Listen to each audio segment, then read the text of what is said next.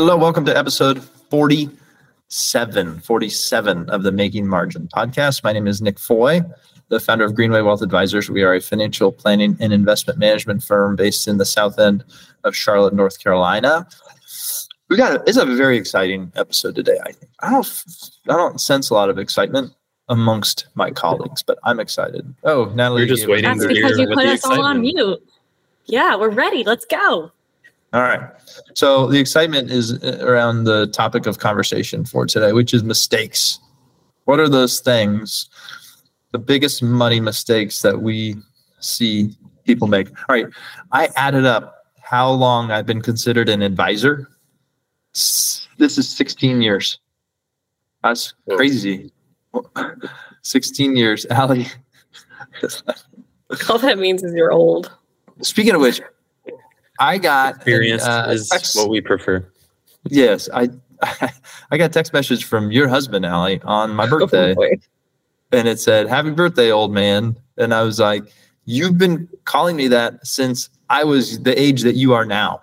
At least you remembered your birthday. Well, you probably helped him out, I'm sure. I actually didn't. Something helped him. You know, he was aided by something. Anyway, 16 years for me. Drew, how long have you been an advisor? Just the time here. Well, no, but you were registered as one before that. Yeah.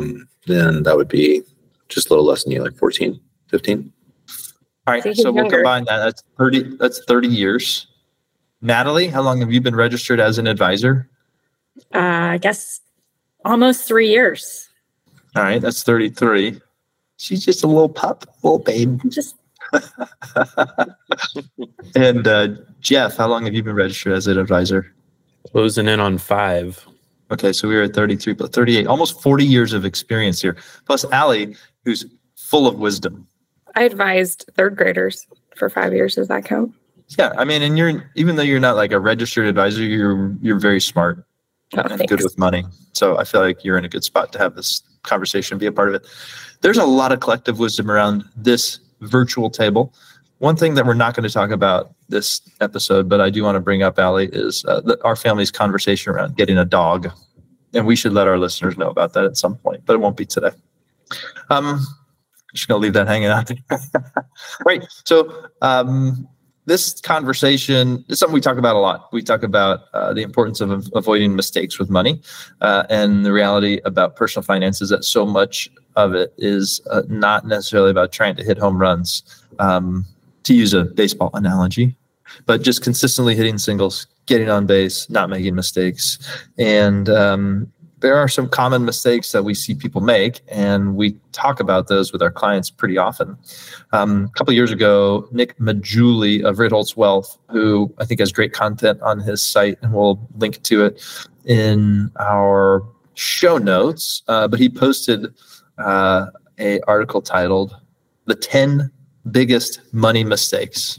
And we're going to steal some of that. We're going to go through those, and then we're going to decide whether or not he's accurate, whether we think there are additions or subtractions or modifications that need to be made. All right? Does that sound good? Everybody? Yep. Okay. With our almost 40 years of collective wisdom, there's wisdom beyond that, but professionally collective wisdom. All right. Let's go through. Should I just go through? I'll go through the 10, and then we can go through one by one. Okay. Number 1, cutting spending instead of raising income is the number 1 mistake that he lists. Number 2, not thinking like an owner. I think that's a really good one. Number 3, overemphasis on small wins versus big wins. Overemphasis on the wrong syllable. Number 4, timing the market. Number 5, borrowing too much. Number 6, paying attention to other people's finances. I like that one a lot. Number 7, too much lifestyle creep. Number 8, investing in products you don't understand. Number 9, paying too much in fees. And number 10, obsessing over not having enough money. So those are Nick Majuli's 10 biggest money mistakes. We can go through them. We can make modifications, additions, whatever we want. I'm going to go back to the top. Cutting spending instead of raising income is the number 1 mistake that he claims that people make with their money. Thoughts on that? Yeah, I think this is an easy one that I've personally done or focused on, and that we see clients try to do that as well. Like, how do I cut this? Or how do I mean, just from a personal example, we were looking at our healthcare options as small business owners, and healthcare, as we've talked about, is a huge expense for our family. And healthcare for small businesses is extremely expensive. So when I looked at our options for this past year, I was like, you know what? I need to go and get hired at Starbucks so that we can get a healthcare plan through Starbucks, and I can cut that expense for us. And then I was like, that's so dumb. I mean, I could just quit this job and go back to banking and make a lot more money if that's really the biggest concern, And I think we all do that in certain ways of, instead of asking for the raise or, thinking about ways to increase income. And I see this even with people in their 20s who are in their first career, and I'm helping them as a mentor, financial advisor, and they don't make very much money. And instead of focusing on how can they maybe pick up a second job or babysit or dog sit on the weekends to close the gap, they're just so focused on, what if I don't eat out one time this week? So I think this is a common one. I think the cutting spending is just habitually, it's very difficult to make that stick. So even if you could do it for a short period of time, it's hard to do that over a long period of time. And, there's only, he makes this point, like there's only so far you can go because you still have to eat. So I think that's a really good starter point. Do you find conflict between number 1 and number 7, which is too much lifestyle creep being a mistake? Is there conflict embedded in there? What are the risks associated? Yeah, I mean, a little bit, because you have to be cognizant of your spending, but I don't think that you can cut your spending to wealth, right? You can't do enough there. I've got some other thoughts. But you can overspend out of wealth. Yeah, exactly. Speaking of which, your buddy, Mr. Money Mustache, Jeff. Oh yeah. Did you see his recent car purchase? I haven't been following him along recently. It floated onto my newsfeed. He just spent $50,000 on a Tesla, and he's, in one of his like super long form posts defends spending $50,000 on a Tesla. He's like, yes, I spent $50,000 on a high-end car, and goes through all of his reasoning why. And I haven't read it, but I'd be interested in your feedback. Yeah, I'll have to check that one out. Yeah. Take that one offline. Yeah. And we see it, to Allie's point. Take that one offline. We see people with relatively high incomes that fall victim to number 7 and number 6, paying attention to other people's finances, and end up overspending themselves to the point where there's still no margin. And so no amount of increased income is necessarily going to add margin to their universe, their financial world, because that is just a habit that they're in, is that when the money's there, it gets spent. And it's a hard habit to break, because, well, I got a little extra and I'll go ahead and spend it. And so if we don't, initially save and invest with those, among the first dollars that we have, then it doesn't really matter how much income there is in a lot of ways. So you got to have the discipline too. All right. Number 2 says, not thinking like an owner. He mentions in number 2, the richest NFL player in NFL history. Does anybody know who it is? Super creep. I don't know that I agree with super creep. I think he's probably just a product of a different generation.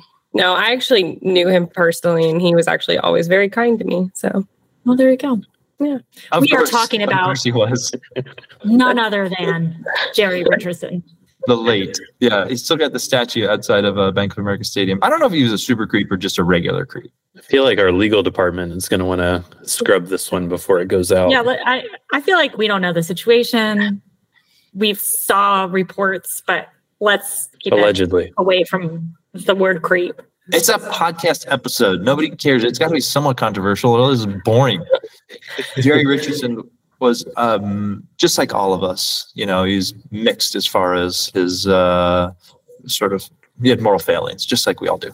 How about that? I don't know specifically what they were, but there are rumors of that. But the point that Nick makes in here, not me, Nick Machuli, is that he made his wealth not from the NFL. He played in an era when NFL players did not make a lot of money.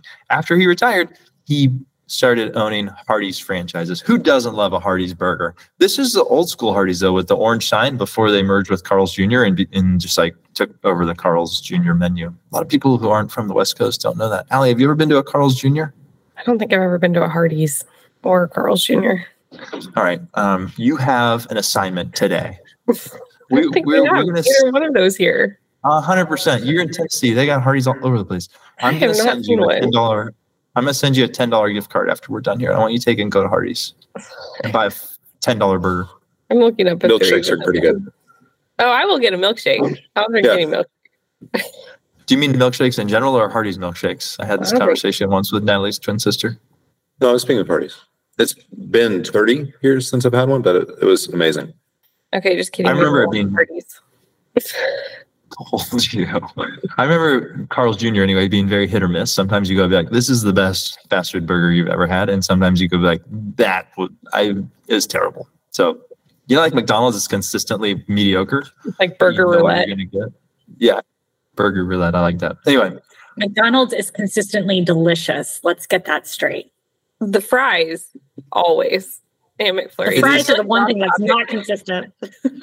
McDonald's is what it is, and we're okay with that. But he made as well. He owned a bunch of Hardee's franchises, and that was what he did. I like this idea too of having something to go to, like as your career develops, and you say, "Well, I want to retire someday," but when we model out financial plans, we say income goes to zero. But realistically, like most of our clients can have something else to do. They've developed a lot of expertise over the years, and they go do something and make a little money on the side and travel and whatever else. And I think that's a great transition for people. And he was able to do it after his NFL career. And a lot of athletes do that. They go into real estate or whatever else. I met Muggsy Bogues recently, a little fella. He went into real estate after his NBA career. Smallest player in NBA history. Allie, don't look at me like that. 5'4", 5'6". There's a difference in making a stat and making a not so kind comment. But he's a little fella. He would say that. That's what that means. Hardest worker in NBA history. How about that? Number 3, overemphasis on the wrong syllables on small wins versus big wins. Who's seen this happen? His example is people being willing to drive a long way to save a small amount on an item. What are you laughing at? You're laughing at me. We'll drive to Costco, which is not that close to us, to get cheaper gas. And then you go into Costco and you spend like $400 per time. That's true. But you saved $3 on that tank of gas. Yeah. What'd you say, Drew? Yeah, the gas. That's what was going to be my illustration. I just didn't realize it was going to hit so close to home. Okay, but you save on everything in there. You save on the toilet paper, and you save on the milk, and you save on the eggs. It's stuff you need anyway. Yeah, and wine. You need wine. They've got great deals on wine. But I do think this is a good point. And even like from a savings perspective, people do this where we talk about that. And we're going to mention a little bit. These like small whatever savings people do, but then they overspend on what are the big things? Cars and housing we talk about, right? Where you overspend on those two things. It doesn't really matter how much you save on getting a tall latte instead of a grande. Do they still call it grande? Did they change the name? Still grande. Okay. So I actually, on this point, I agree with it, but I also see the flip side of it where people overemphasize the big things, especially from like a savings perspective. Like, oh, I can't save a full IRA contribution, so I just don't do it at all. I think one of the biggest money mistakes that people make is not saving early and often. And it doesn't matter what you'd like. It's a muscle. You got to start somewhere. And those small wins can really add up when it's from a savings perspective, rather than he's comparing, saving on an item versus negotiating a salary. But if you're thinking about like investing, the small wins can add up. So overlooking that, I think, is a big mistake. Yeah, I agree with that. I think that's a really good point. And doing it like starting early on a percentage basis, right? And just say, I'm going to save 10% every paycheck or whatever the number is. And we struggle with getting people to start if they have not done that. And it's easy in a 401k for a lot of people, and especially outside of that, it can be really difficult, especially if they haven't, to your point, worked that muscle. I would also say like small wins over long periods of time end up to real money. Like I'd totally drive across town to save $40 on a television set, assuming I have the time. And it's not, like I think that is about across town for me is like 5 minutes, I guess. But I think like knowing what the costs are and then saying, well, this is how much this should cost because I know I can get it for that. And then deciding, is that worth it for me to go to the effort to do whatever that thing is? I think that's a smart thing. I think you feel better about it after you got it, knowing like I researched, I know what this should cost and I didn't overspend on it. I also think it goes with lifestyle creep. Like if you're only going to shop at Publix, like because that's convenient to you or whatever, but driving 10 extra minutes to Aldi or Costco or whatever saves you $100 in groceries every week. Like that adds up really fast. So like you said, I think that they're both important, but overlooking the small wins can add to lifestyle creep, which can get you in trouble as well. Totally. You're so good at this too, Allie. I am very good at being cheap. Let me tell you. All my clothes yeah, but without seeming cheap though. Well, that's good. Yeah, I think that's a good thing. All right, number 4, timing the market. Talk to me about this. He says, no one knows the future of where the market is going. 2020 taught us that more than anything. It wouldn't really teach us that. We sort of relearned the lesson where everybody expected, oh my gosh, the market's going to tank, and it did, and then like completely recovered and was way up by the end of the year. Being right about something and making money off of it are two different things. The differentiator is timing. What do you think about this? It's time in the market, not timing the market. Jeff Eminger, everybody. That's what experience brings you. It goes along with the last point that, like just making it a habit of saving and investing instead of trying to say like, oh, I'm going to catch the bottom of the market. Well, what is that? And does that even matter? And the answer is nobody knows. And no, it doesn't. Because if you look long term, even if you invest at market peaks, you're still doing better than stuffing money in your mattress. I think this is such an interesting one because a lot of people intellectually know it and can't apply it necessarily. They say, yeah, I know that I shouldn't be timing it, but I don't know if now's a good time to do whatever in the headlines. And right now, and I had a conversation with a client yesterday about this. What about all the bank group clients yesterday? What about all the bank stuff that's going on? And I don't know. There are a lot of scary stuff all the time. But what I do know is that it like doesn't change my viewpoint that you shouldn't be invested in like long-term aggressive things if you're going to need the money in the short term, and you shouldn't be invested in short-term conservative things if the money's intended for the long term. And then you don't have to worry too much about the timing thing. Thoughts on that anymore? Number 5, Nally has an addition to this also, I believe. Number 5, he says borrowing too much. They say it takes money to make money, which is why borrowing to invest can be such a profitable strategy. Unfortunately, things go south if you could lose it all. Borrowing too much as a mistake. Yeah, I think this is a good point. And I think when we think of it practically, what does that actually mean for you and for me? I think where you can really get into big trouble financially is when you buy too big of a house or too expensive of a car, because those are monthly obligations that you are locking yourself into. And a lot of times people get pre-approved for a home, way too high of a percentage of their income. Because it got pre-approved, they think, oh, I can do that, without really thinking through, well, I'm going to have no margin for anything else. And if something goes wrong, how am I going to make up that difference? And so it's very, very difficult to cut spending in other areas in order to be able to meet the obligations that you lock yourself in for. So I think homes and cars are two of the biggest areas where people think they're doing okay, and then something changes and all of a sudden they're not. Yeah, I think especially borrowing for depreciating assets like cars. I also think like illiquidity, right? Like not having enough liquidity can be a huge mistake because it can get you in a lot of trouble. And people that had a conversation with a client yesterday, last 2 days, same thing. But we're both like, we're thinking about getting more investment properties. A client that has a couple and then one that wants some. And both of them struggle with liquidity. And well, it's probably not issue right now is liquidity, and that is not going to help it if you go buy more investment properties, right? Your issue is not income, which is what those are intended to generate. And I think that borrowing too much and illiquidity are sort of hand in hand, but having money on hand, number one, invest, and number two, cover emergencies is a huge thing. Thoughts on number 5? One addition on the car and the house and stuff is not budgeting the additional costs that go with those purchases. So it's really easy. I have a need for a car, but then all the things that the service of that car require, and the increase in insurance for a newer car or for house and maintenance, that those are costs that can easily sneak up on you.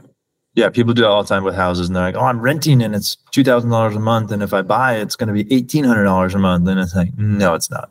I think that's a really great point. Number 6, paying attention to other people's finances. Nobody does this, right?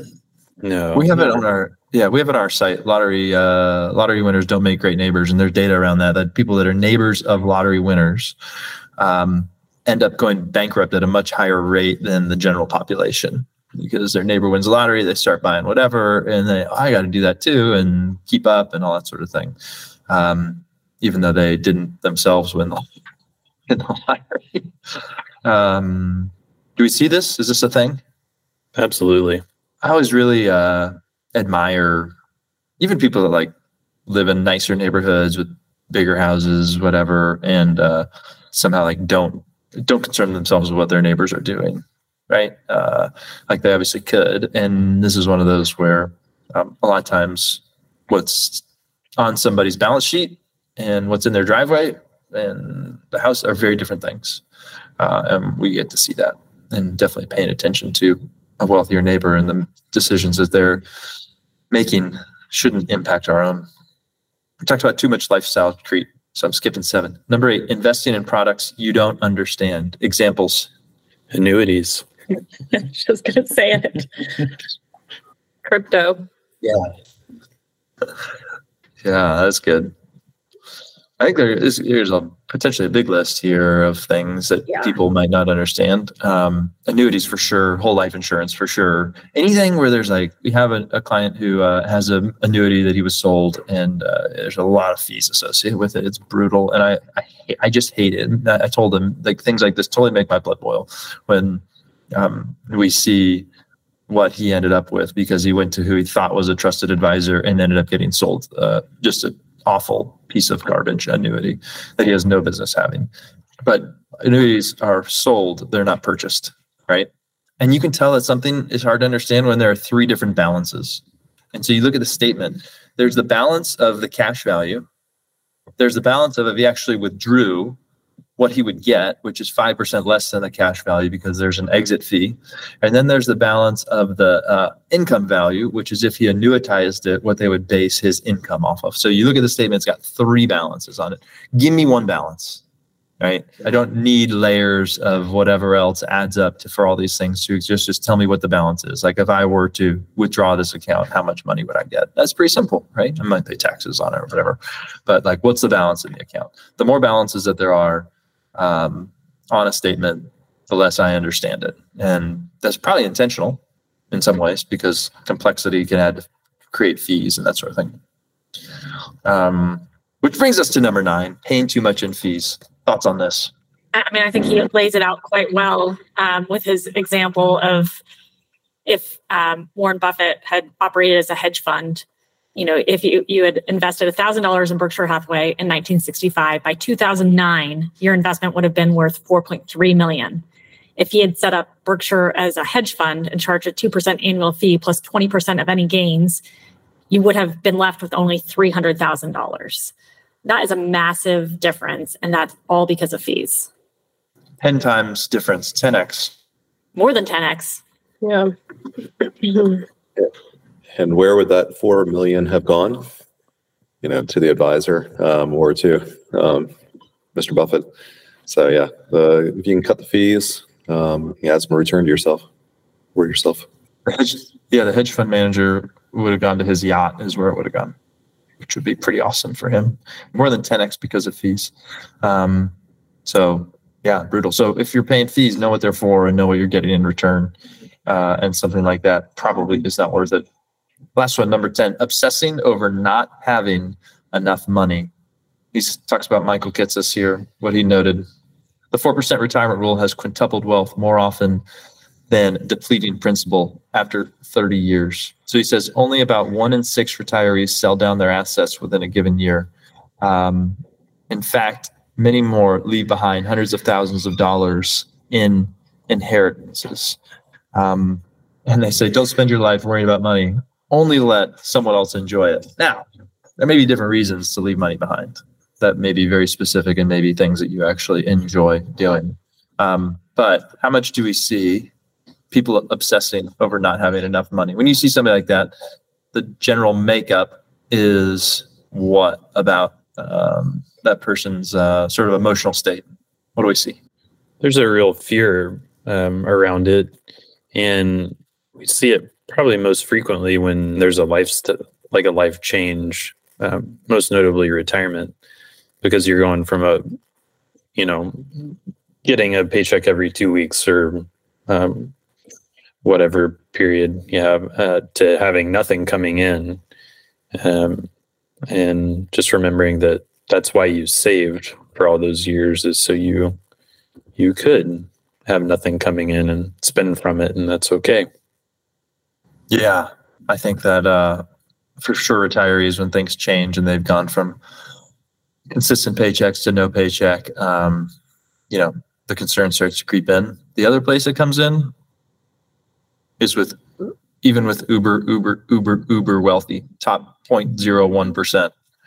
A friend of mine runs a foundation for a very wealthy man and talks about how that man watches CNBC every day. We'll call when the market's down 0.4%. What are we doing? We got to react to this. Some of you are worth hundreds of millions of dollars. This should not be a concern. And but he'll still be concerned over running out of money, which is just a crazy thought for most of us. Jack Bogle wrote a good book about this called Enough. And the idea being that we have to decide when enough is enough and be okay with that. And if there's more, then that's great. But obsessing over not having enough for sure can lead to a lot of disappointment for people and a lot of heartache. All right. Things that I would add. First of all, anyone else, any other things that we did not talk about? Natalie, allocating too much to cash, you have written down. Yeah, I think if you were told that you had an absolute guarantee of losing, would you invest in that product? And I think everyone is like, well, no. But I think people don't tend to think of cash as a losing product over the long term. And when we look at, I just saw a chart of the actual purchasing power of the dollar over the last 30 years, and it's down 39%. So if you had $1 30 years ago, that would be worth 60 cents today. And if we change our perspective and think about that, I think that would make people a lot more willing to put money in investments. And this doesn't apply to an emergency fund, which I think everyone should have some cash available in case of emergency or for liquidity needs.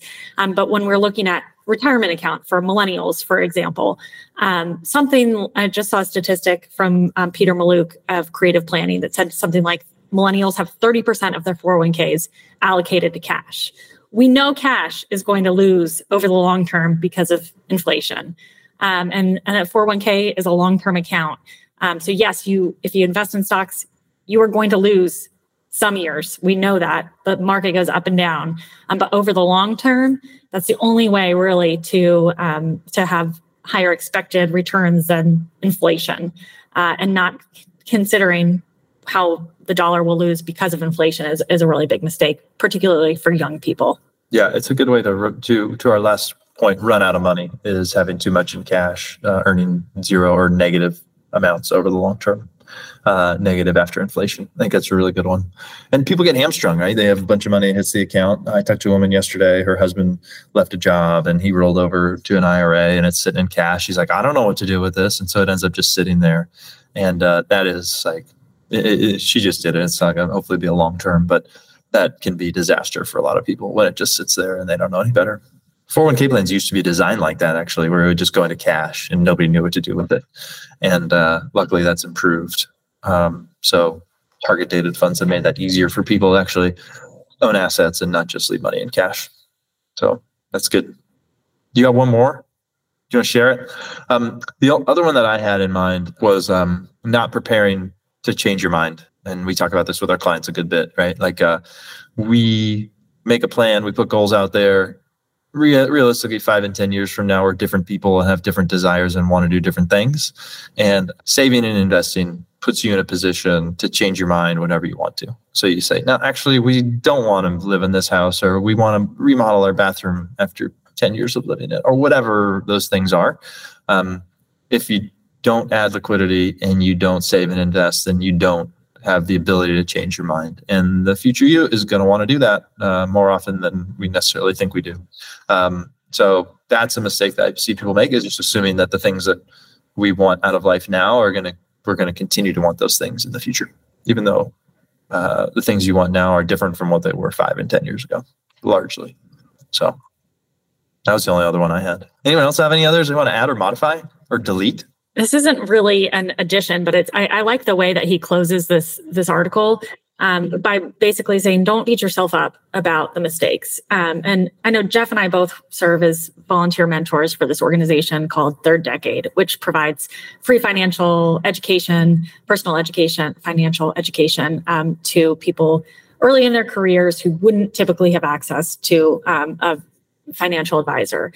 It pairs them with an advisor over 2 years. And a lot of the conversations that I have initially with those participants is, they feel guilty because they have debt and, they've made mistakes. And a big part of it is telling them, oh, you've made mistakes. You realize that, but it's not too late to turn the corner. And little habits now can really accelerate in your future and can put you in a very different position than you were when you were taking on this credit card debt, for example.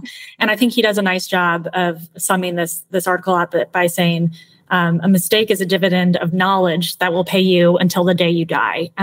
So not getting so hung up on the past mistakes you've made, but acknowledging those mistakes will really help you set yourself up for a much more successful future.